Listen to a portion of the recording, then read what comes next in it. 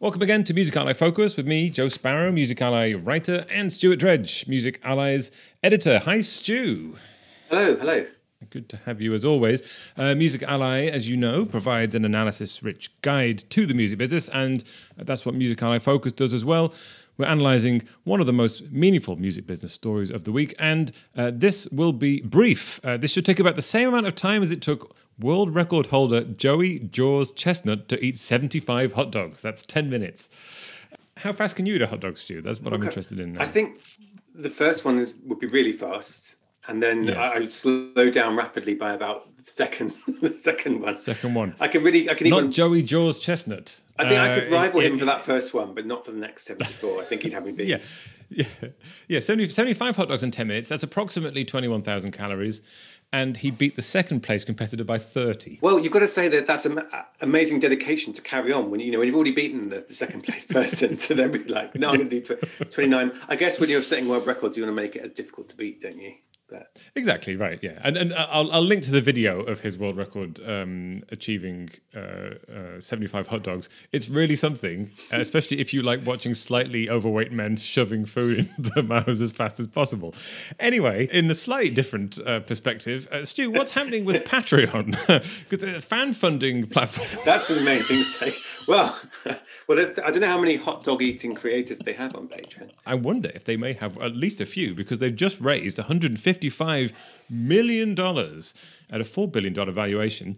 Now, a lot is changing in the music industry in terms of income streams, how artists are connecting with fans, and how they are making longer-term income from connecting to them. So how is this new investment and the story around it meaningful to musicians and artists? What does it mean for the future? I mean, ever since Patreon was founded, it was founded by a musician, Jack Conte, who's part of the band Pomplamoose.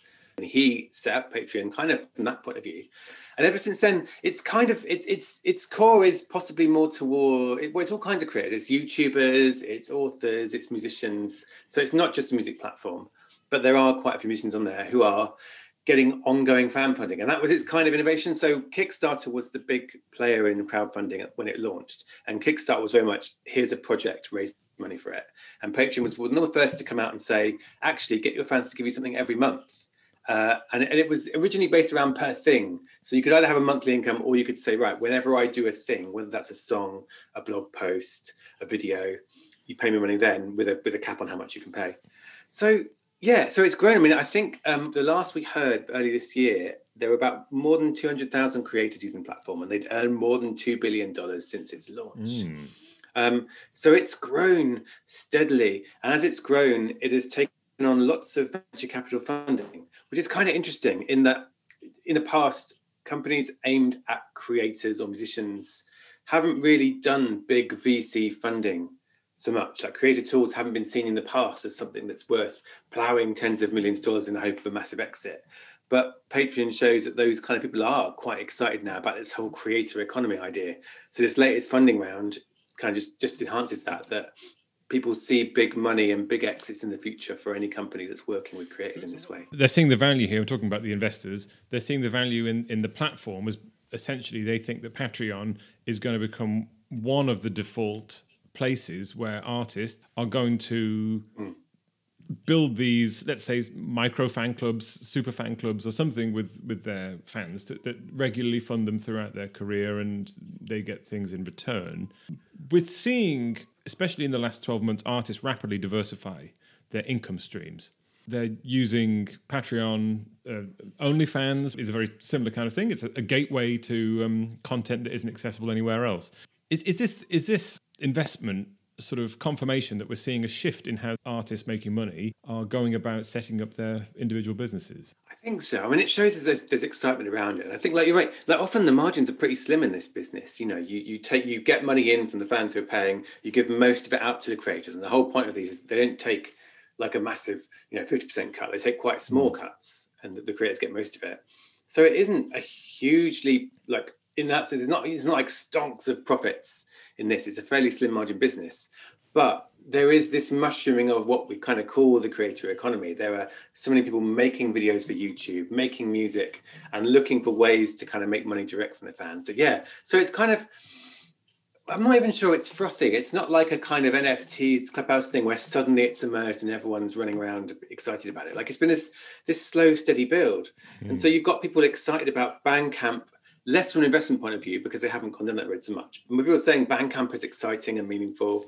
Patreon is meaningful. Every tech platform is launching these creator funds, like TikTok has them, Clubhouse just launched one, Pinterest just launched one.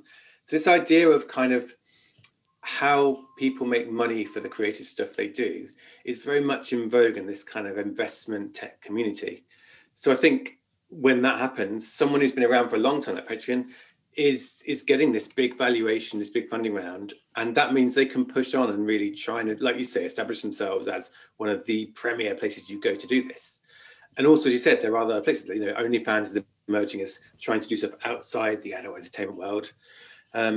Facebook, YouTube, Twitter, they're all kind of looking at ways to help them make money. So there's kind of loads of activity, which feels like a good thing. I think if you're in our world, if you're a musician, an artist, thinking I've got a small but meaningful group of fans, how can I do something ongoing to support me?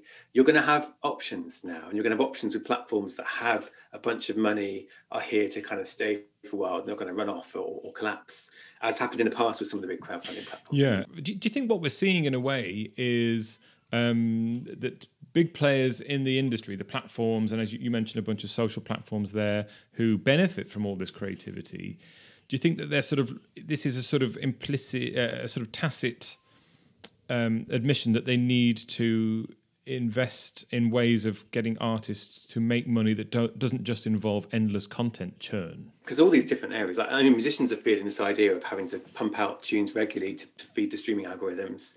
So many YouTubers have hit the wall when they've just been run out of ideas or just become so the mental health has suffered because they just try and do a video every day again to feed the algorithm. So there is that sense of like, actually, yeah, platforms like Patreon, I think are you have a community, they will support you. They don't necessarily need you to do something every day for them. They give you the space to step back and do something that's good and meaningful, maybe less often.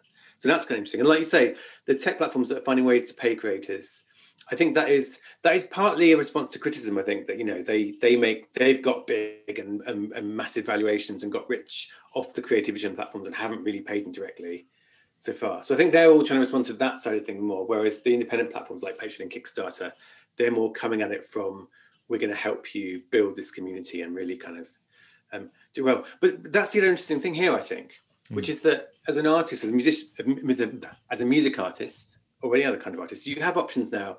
But it's one thing to say, I'm going to set up a Patreon. It's another thing to do it well and to nurture that community and to make a success from it. And I think that's the big step we're seeing now is artists learning that you can't just go on there and assume that your fans will pay you, but you have to really learn, what do they expect? How do these communities work? What kind of stuff do they want? It's not like a simple thing. It's really you have to really, really lean into it and figure out what those fans want. And also give them stuff they're not getting anywhere else. Yeah. You know, if you're just kind of doing stuff they can get on your Twitter and your Instagram and on streaming services, some will pay because they like you, but really you need to make it something special. I mean, on one hand, it's great, isn't it? Because artists have more, we'll talk about this in a second, but they have lots and lots of opportunities to use different platforms and different methods of bringing in money around their artistry. But it does boil down to you need to know exactly who you are and what your fans want from you, and you have to sort of figure out which platforms work. You don't have to do Twitch and Patreon and OnlyFans and streaming and touring and and live streaming. You need to pick carefully where to do it. And in the past, the old approach for a lot of artists has been right, be everywhere all the time, be on every social media thing and hoover up everybody. But we're sort of seeing people being a little bit more choosy. So if artists are looking for if they are looking and considering getting a big chunk of their income from their super fans and their sort of super fan adjacent fans on Patreon, what does that mean do you think, in terms of the breakdown of income for artists? You know, until very recently, just 12 months ago, there was a duopoly of touring and streaming. That's where the money came from. And now all of a sudden we're looking at a very, very multifaceted landscape. In that sense, I think it's a good thing because I think one of the things we've talked about a lot during the pandemic is the way that it kind of shone a light on the fact that there were these three pillars of artist revenues, really. There was live, there was merch, and there was recordings for an artist. And when live went, merch suffered as well. And when you're left with just recordings, and when that's shifting even more towards streaming, that's why a lot of artists are kind of saying, I can't live on this. So anything that, if we can bring in a fourth pillar, if really this idea of your super fans, fan funding, whatever you call it, like direct to consumer, this idea of this fourth pillar being people who will support you, not just by buying merch or coming to see you live, but also in an ongoing basis, like on Patreon, that could be really good. And I think if artists can really do it well, if these platforms can carry on developing, doing good features, and a lot of the things we talked about, like you mentioned live streaming there, that's something that's coming into these platforms. So for your Patreon community, you might do an exclusive live stream for them where you sit and answer their questions, maybe perform a track. Like there's a lot of the things that a lot of these new areas where artists are making money can be brought into this fan funding platform. And then it does make it something special. You know, it's a live stream that not anyone can just turn up to on Facebook, but it's just the ones who are supporting you. So I think it's looking forward. If I was an artist manager, I'd really, really be thinking hard about, right, how do I make the most of this? How do I look at things like Bandcamp, Patreon, OnlyFans, if that's appropriate for you? These things like which ones are good for my artists? How are we going to do it? Do we have the time to do it? How do we service it? And it could become a really, really good and stable source of revenue. That's the other thing. I think it's not like if you're doing it well, it just basically grows steadily. Yes. Or at least stays the same. You know, it's not. You have to do something. You have to be either really, really not put the effort in to make everyone unsubscribe. But if you're doing it well, it becomes a stable revenue stream that underpins everything alongside streaming, and then you can do the live. So I think it is really positive. And I really, again, it's going to come down to artists really, really learning lessons of what works. And I think these platform companies are going to have a big role to play in that, in sort of sharing case studies. Because you're not competing with, you know, if a comedian on Patreon has done really well, those lessons can be shared with musicians without the comedian suffering because everyone stops subscribing to them. And, you know, so I think there's a real chance to kind of share the knowledge and figure out how you do this well. And make it an interesting revenue, and make it a revenue stream that, interesting for artists, will be outside their record contracts. Yes, and this is the interesting part, isn't it? That it does sort of separate the wheat from the chaff a little bit, in that it's for artists who are really being an artist all day, every day, and working and creating and doing new things, and who are really, really keen in engaging with their audience. So in that sense, there's something, it feels a little bit liberating, doesn't it, in a sense, that they're not reliant on an external structure. Puts the emphasis on them to connect with fans and grow that relationship, and they own that relationship. And we hear this talked about so much, which is own your data, understand who your fans are. Well, this is how you monetize it, isn't it? If you can do exactly what happens on, let's say, for example, OnlyFans, which is if you've got 100,000 followers on another social service, if you can pivot 1,000 of them across, you know, just a tiny percentage of them across to Patreon, you've suddenly got a whole new income stream, which could be substantial. You know, I don't want to say that this is like an anti-label thing, though. That's the other thing that's interesting here. I think labels could be involved in this. Either like independent labels can use these platforms to build their own crowdfunding community, but I think as we move towards labels doing label services, one of those label services could be, we know how to do these fan funding things, we will help you do that. So I think labels could be involved to do. It's not just cutting out those kind of recording rights holders. No, for sure. I mean, it's sort of it's bigger project management, isn't it? And as we know, it's important for an artist to have a team around them who completely understands them and can help them do that planning and make it happen. So, you know, they are the thing at the center, but they still need a team, and a label is very possibly, for the larger artists, perfectly placed to do that, isn't it? Hopefully we'll be able to get some data from artists who are doing well on Patreon. That will be very revealing, particularly if there are artists who say, well, you know, back in 2019, 100% of my money came from touring, recordings and merch, and now 30% of my income comes from fan funding. That would be meaningful, wouldn't it? Well, if you found that useful and want more of Stu's in-depth news and trusted analysis waiting for you in your inbox every morning, as well as access to Music Ally's industry-leading reports, head on over to musically.com/subscribe. Don't forget, indie labels, artist managers, and publishers might be eligible for sponsored complimentary subscriptions as well, and our free weekly email, The Knowledge, which rounds up a little bit of this and a little bit of that from the analysis, news, market marketing insight and skills from Musical Ally is free and will land with a wet thump in your inbox every Friday. You can sign up via the link near this podcast. So from me here in Berlin, Joe Sparrow, and Stu over in the UK, until next time, farewell.